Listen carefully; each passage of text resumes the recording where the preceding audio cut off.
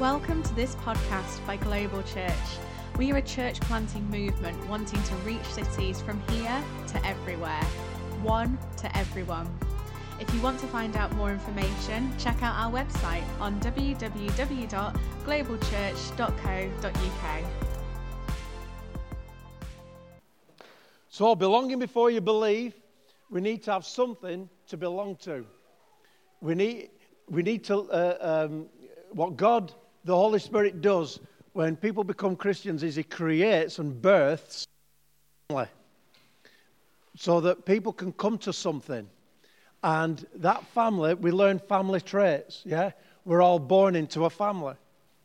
And if you weren't, many people aren't these days, many people are adopted. Some extreme cases are, if you're the result of rape. And so, in those situations, maybe today even you're the result of something as bad as that. And just to right from the beginning is to say, God never makes a mistake. You are not a mistake. You might not have been planned. You might have heard your mum and dad talking in your presence like, well, we didn't plan her. And people don't mean anything by that. That's like a family giggle. And it's like, but we're relieved she's here now. But sometimes, this isn't time for a pity party for you. If you're like, I'd never thought like that. I think I'll feel sorry for myself now. Don't do that. It's a waste of time. And so what you've got to get hold of is God doesn't make mistakes. Some people try forever to have babies and struggle to have them. Not every time you make love, the seed goes in, the egg is going to be fertilized. And yet, the time when you don't want the egg to be fertilized, but the time that you don't is in the extreme case of rape. But God is the giver of life. And there are times where God bestows life. Think, no, and God goes, yes. Why? Because He sees you. He saw you. And He chose their DNA and their DNA to create you. And you say, well, I don't know whether I agree with that. Honestly, you've got to get into God's mind. It's mind-blowing. Because you're not an accident. I'm trying to get to something here. I don't care how extreme it is. You are not here by accident. That God chose your time. The Bible says it not only did He choose your time, but He chose your exact place. I must have been born in the wrong place because I'm in York today. That's where He wants you to be. And it's important that you get that. You're not an accident. So therefore, God has got a purpose for every single individual person. God so loved who? Did He just so love the chosen ones? No, He so loved the world. I saw a guy yesterday, I'm walking, trying to get my head together. This is how I handle myself, what I'm going through, what I'm planning for or whatever, frustrations. I usually jog, but I felt lazy yesterday, so I walked. And I saw this fella sat on a bench, and I didn't know whether he'd had that drug, spice, because he was like that down, but he was like that on the bench. And I just thought to myself, and his bum was showing. His pants were down and his bum was showing. He was an old man. And people walking past tutting, and I'm thinking, for goodness sake, in our city, this is disgusting. And it is.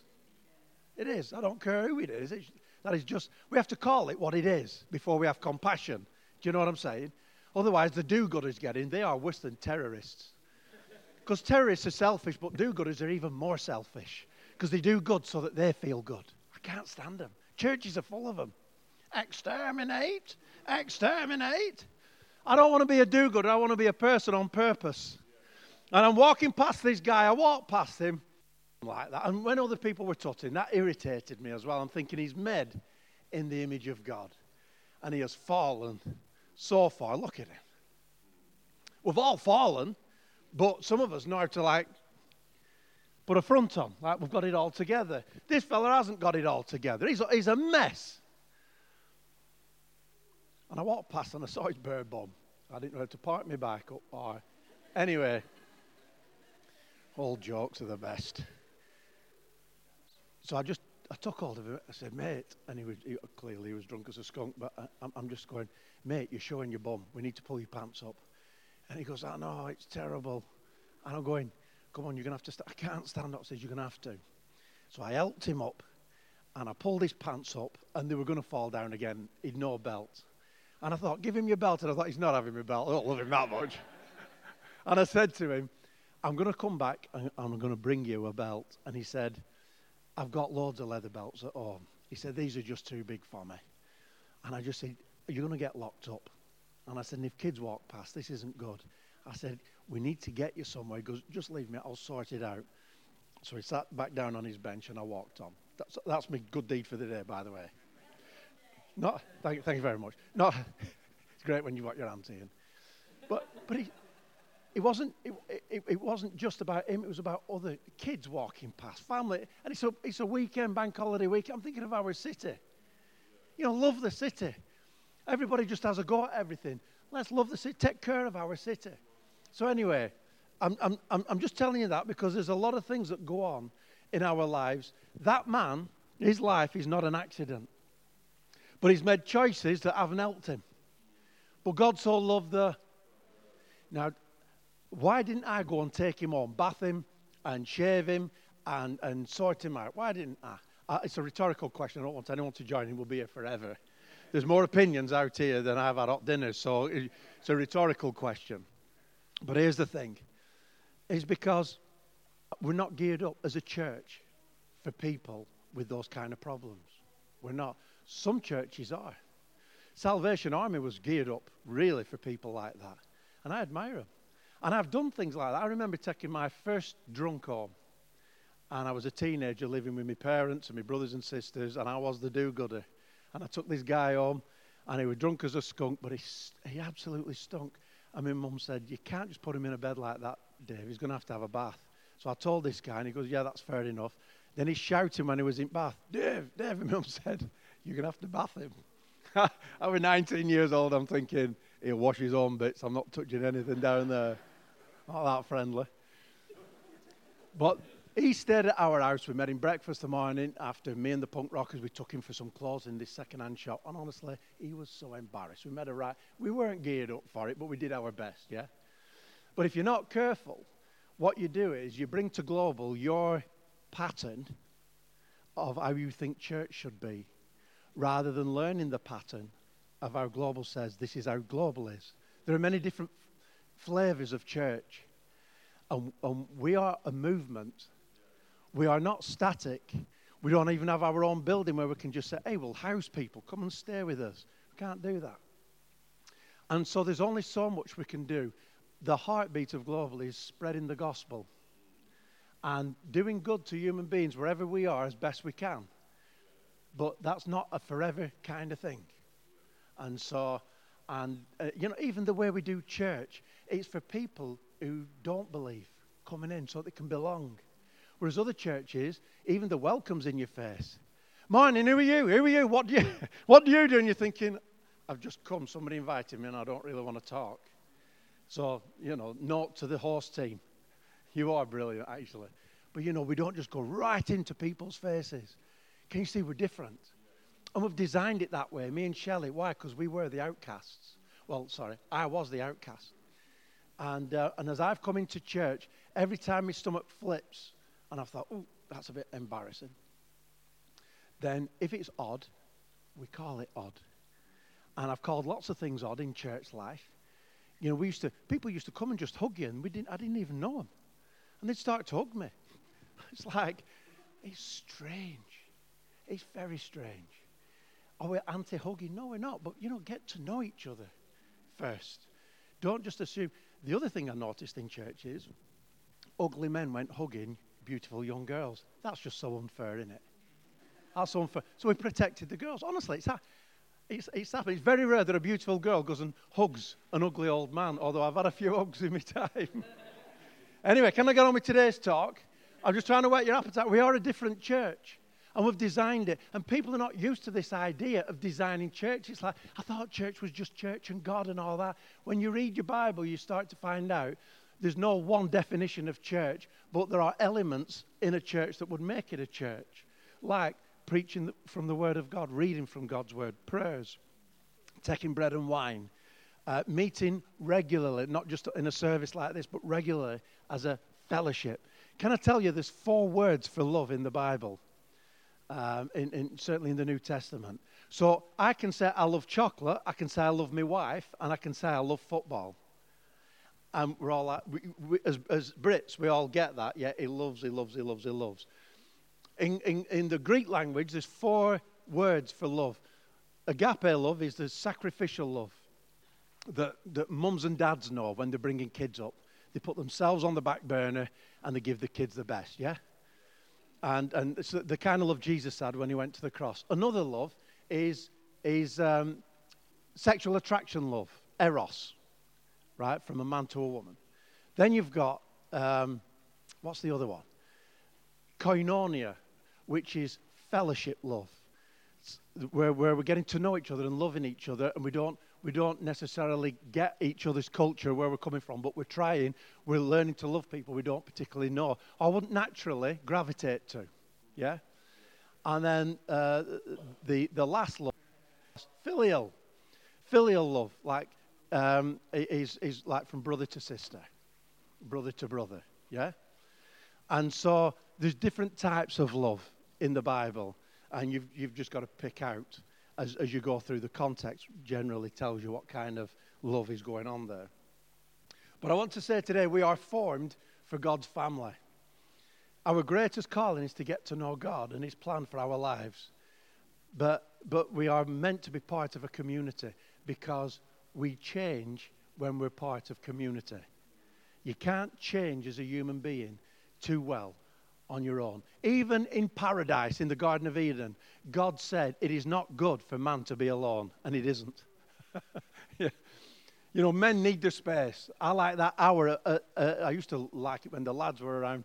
They'd go to bed. Shelley would go to bed. That last hour was my hour. Yeah. I'd have a brew, and I'd just think about the day. I might watch something on telly. I might read. But that was my kind of downtime, yeah? But if I had that all the time, that wouldn't be good. It's not good for man to be alone. If you've got a man cave, it's not good. Man caves are brilliant. I'm always building them wherever I go, because I'm a man. But just to stay there is not good. We need other human beings.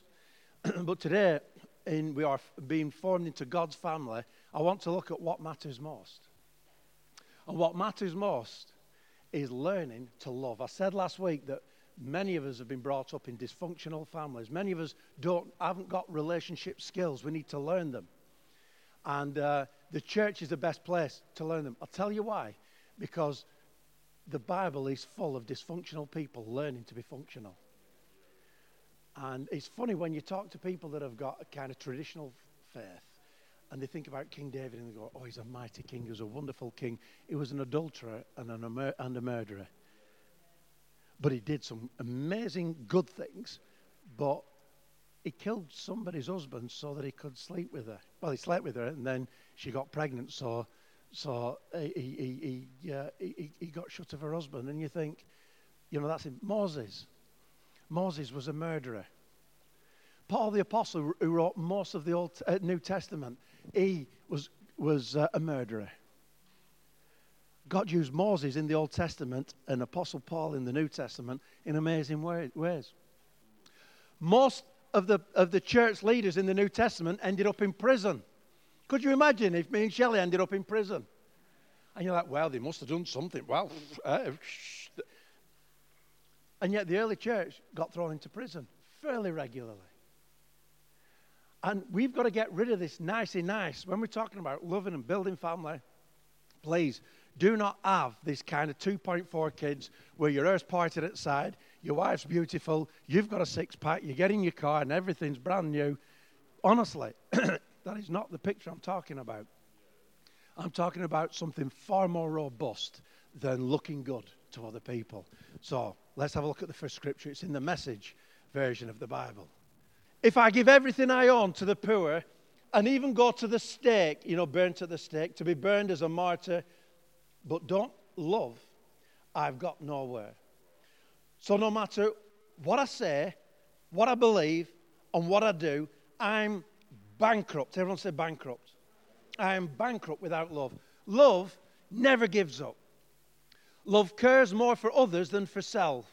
Love doesn't want what it doesn't have. Love doesn't strut, doesn't have a swelled head, doesn't force itself on others, isn't always me first.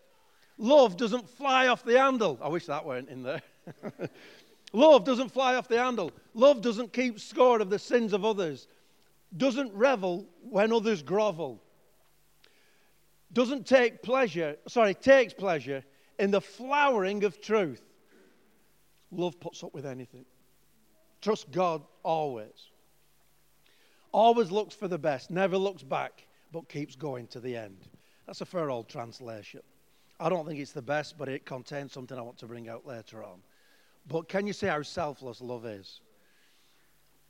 Often our upbringing has not tooled us up for building strong, loving relationships. Also, our experiences in young adult relationships have damaged us. You see, relationships are for grown-ups. They're not for kids.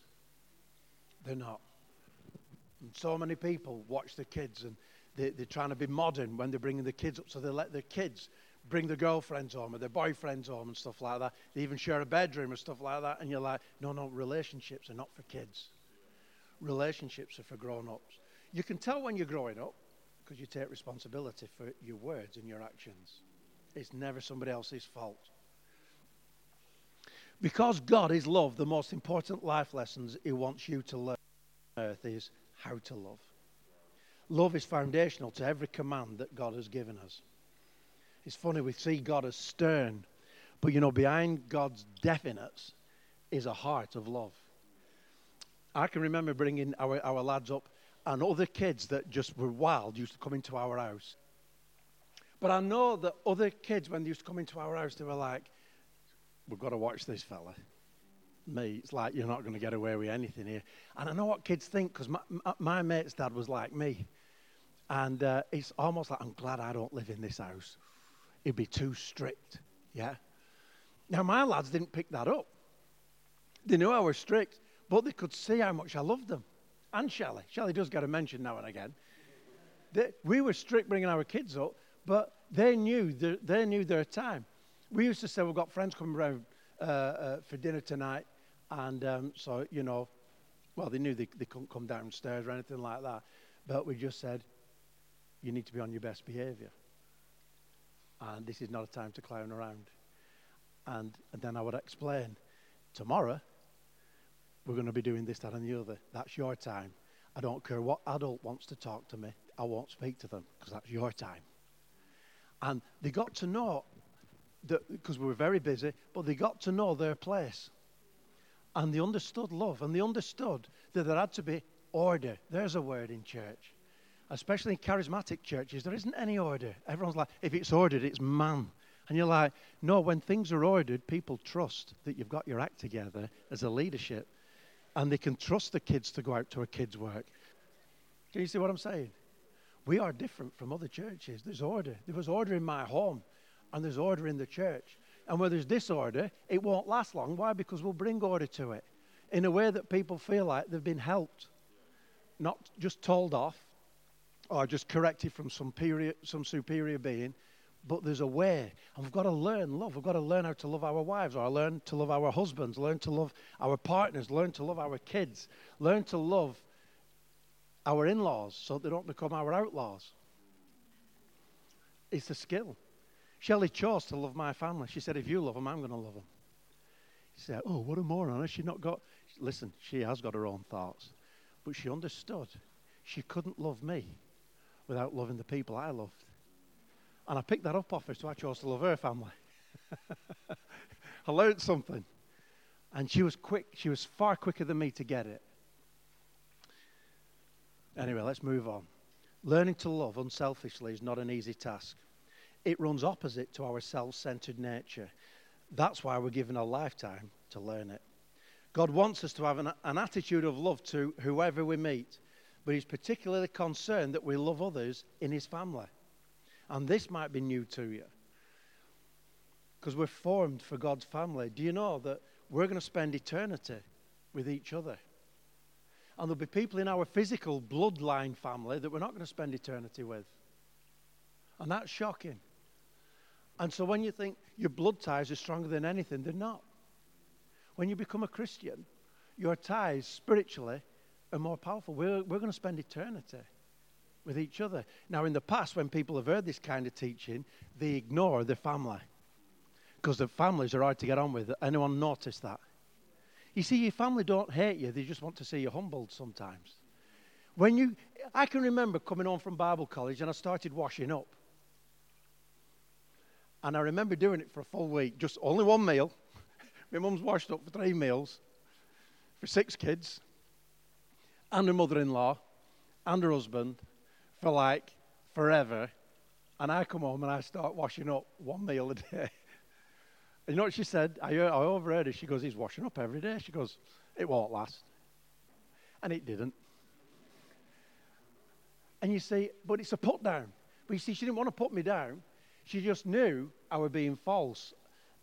Actually, I was trying to put a new discipline in, but to her it was just false, and she weren't having falseness. It's like, we'll see how long this lasts. Yeah? Can anyone understand my mother there? And that's what your family's like often with you.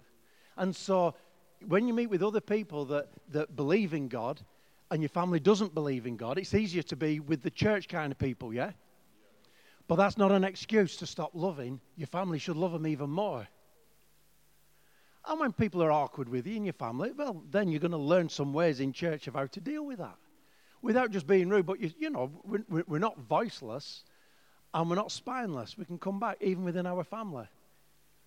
But I know after 5 years of being a Christian, I remember being at a family event, and it's usual, everyone's smoking and drunk and drinking, I should say. Apart from my parents, they weren't into any of that, really and truly.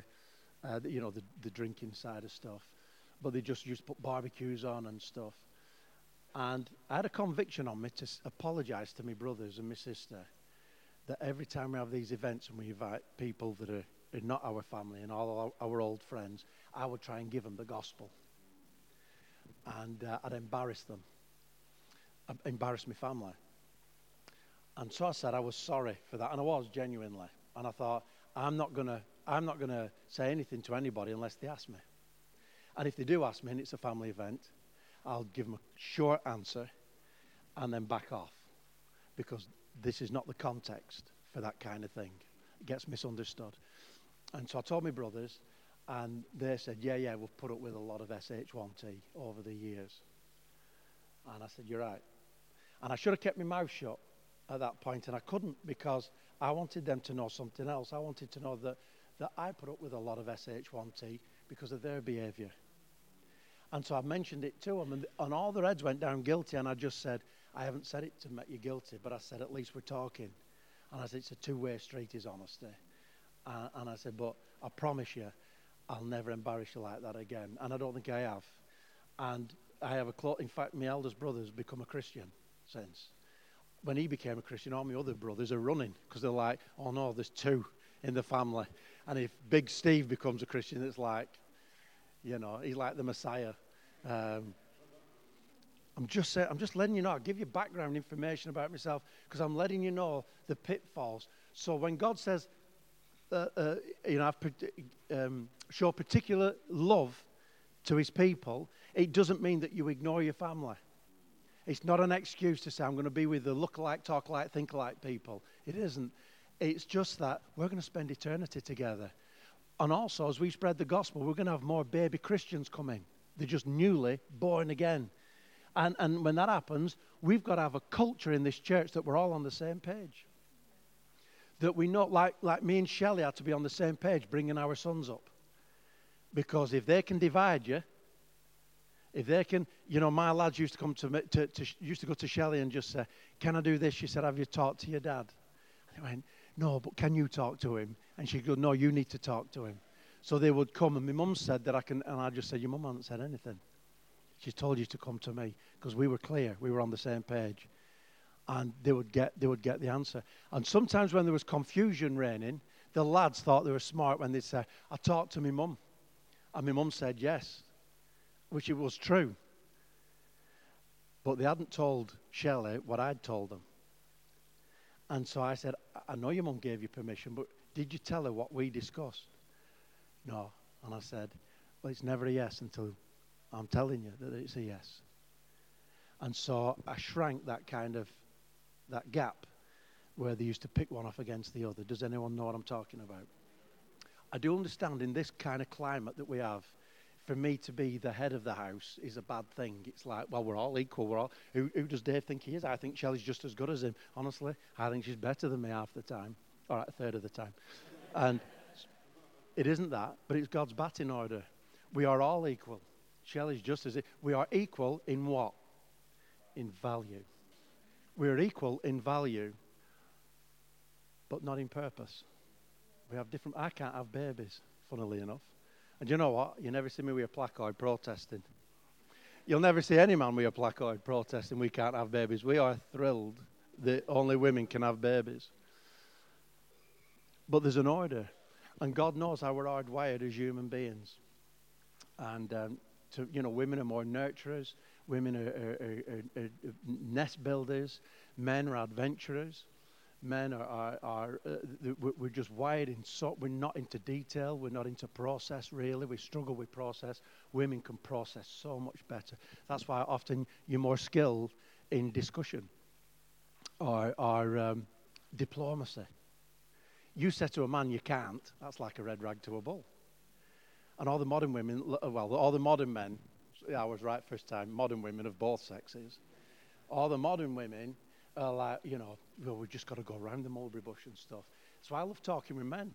Men love men's company. Did you know that? Women love women's company and men spoil it. Have you ever noticed that? Unless you get a man that's not part of our camp. And, they're going and then they're great with women.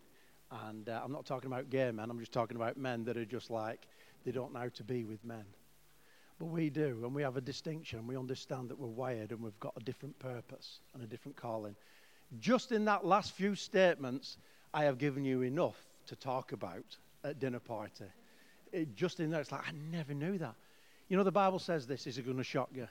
The head of Christ is God. The head of man is Christ. The head of woman is man. 1 Corinthians chapter 11. But you see, the leadership in the Bible is not domination, it's servanthood. And I've been in churches where men are the leader, definitely, and the woman is the quiet, submissive type. And when I see them women shaking as they go to make a cup of tea, I know what kind of leadership is in that house. And it's not Jesus' leadership, it's a dominator. And I'm not a dominator, I'm a lover. C.S. Lewis wrote, and he said, our God, meaning the Christian God, is the greatest lover in the world. And he didn't mean sexy love. He meant servant love. And Jesus has been my model for 30 odd years. From being 19 to 57, he's my model of leadership. It's servant leadership. And when our babies cried in the evening, in the middle of the night, I would have given my right arm to be able to breastfeed so that Shelley could rest. But there's some things that you can't do. Yeah. Who's ever babysat? Any of you fellas babysat and your wife's breastfeeding and there's nothing in the house and she's late, she got caught in traffic and you're left with a crying baby and you've got to use your little finger and they like suck on your knuckle. Anyone done anything like that, or am I just a weirdo? I've tried all sorts of things just to keep them soothed until the mother gets home. People say, why don't you and Shelley have a weekend away and then you let other people look after baby, it's just for you. I'm thinking, you are kidding me. I didn't have kids to park up with somebody else. I loved every minute bringing my boys up. When you're Shelley, they're her boys. When you're me, they're my boys. But really, we share them. Well, we're not getting very far today, but I'm trying to cushion some tough love stuff and some boundary stuff. And it might be, on first hearing. So like a French lesson, stick around. Don't just walk off and be offended. Stick around and say, I'm going to learn something here. And, you come to your own conclusions. But hopefully, in the round, or in the space of a few weeks and months, you start to see that the heart of the leadership here is not a dictatorship, but is very much family and leadership, strong leadership. Okay, here we go. So, my first scripture is from the Apostle Peter. And he said, apostle is just a name of somebody that's been chosen by Jesus. And they called them the apostles in the early days. It's just somebody that's sent by Jesus. So here we go. He said this, respect everyone and show special love for God's people. The Apostle Paul echoes this, and he says, when we have the opportunity to help anyone, we should do it. But we should give special attention to those who are in the family of believers. And I've been in churches, I've served lots of different churches. I didn't work for any particular church for the first 12 years of what we call the ministry. I served lots, Roman Catholic, Church of England, Baptist, Pentecostal, Methodist, Charismatic, Evangelifish, the whole lot. And what I noticed is so often people would despise the church, and when they were talking to people who didn't have faith, they would say, oh yeah, church is rubbish. But they would promote themselves like, I'm not rubbish, I'm really interesting. I'm a very interesting person, and I'm different from all them other believers. And I understand that. I've been like that. But there comes a point where you say, I want to be part of a church that I'm proud of. Not that we're perfect. That's part of the attraction. The world says you have to be perfect in order to be accepted. The church is, part of our attraction is that we're not perfect. And it gives permission for others not to be perfect. Here's another little ditch that you can go into. Always being not perfect. Because God accepts you as you are. No, that's just obnoxious. You have to learn by your mistakes. You've got to move on. Otherwise, you become a person that nobody can trust. Because given the option of getting it right or getting it wrong, you'll choose to get it wrong because you can't be bothered. Yeah? But I want to be around people who are vital, who say, I can't be bothered. We're building a family here that when people come, they get us. But more to the point, they get Jesus. And if they don't get us, they very, very rarely do they get Jesus, because they measure him by us. That's in 1 Corinthians chapter 3. So just coming to the end of my introduction, why does God insist we give special attention to other believers, to other believers in the church? Because he wants love to be the hallmark of his family. Jesus said this, in the discussions with his disciples. John chapter 13, he said, a new command I give you, love one another. As I have loved you, so you must love one another. And here it is. By this, everyone will know that you are my disciples if you love one another. That was Jesus' greatest evangelistic strategy, is that believers would love one another. It wasn't the smoke machine. It wasn't the size of the band. It wasn't the charisma of the speaker. But it was that we had a love, a deep love, a true love, not a false love, not a I'm trying to be a Christian type love. I'm talking about a genuine love. And Jesus said, that'll be the hallmark of my church.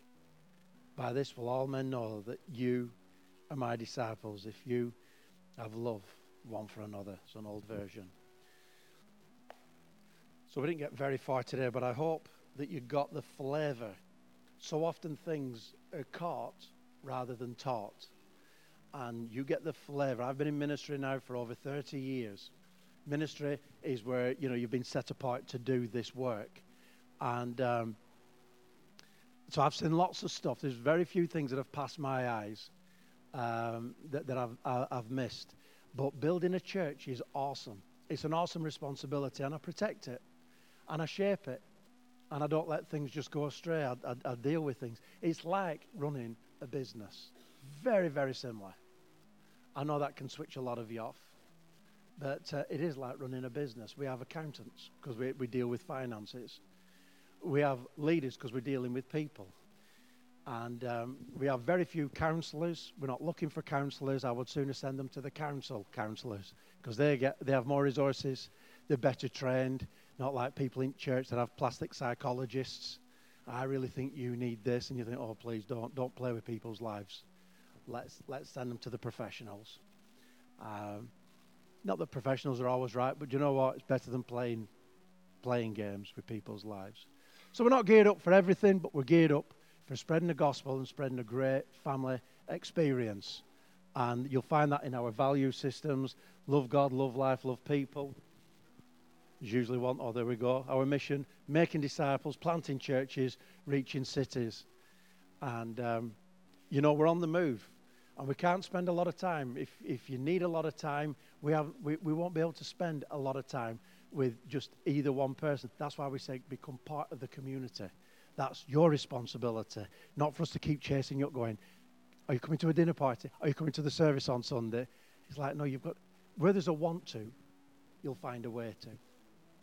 And we want the whole city in here. Once the secret gets out, everybody will want this.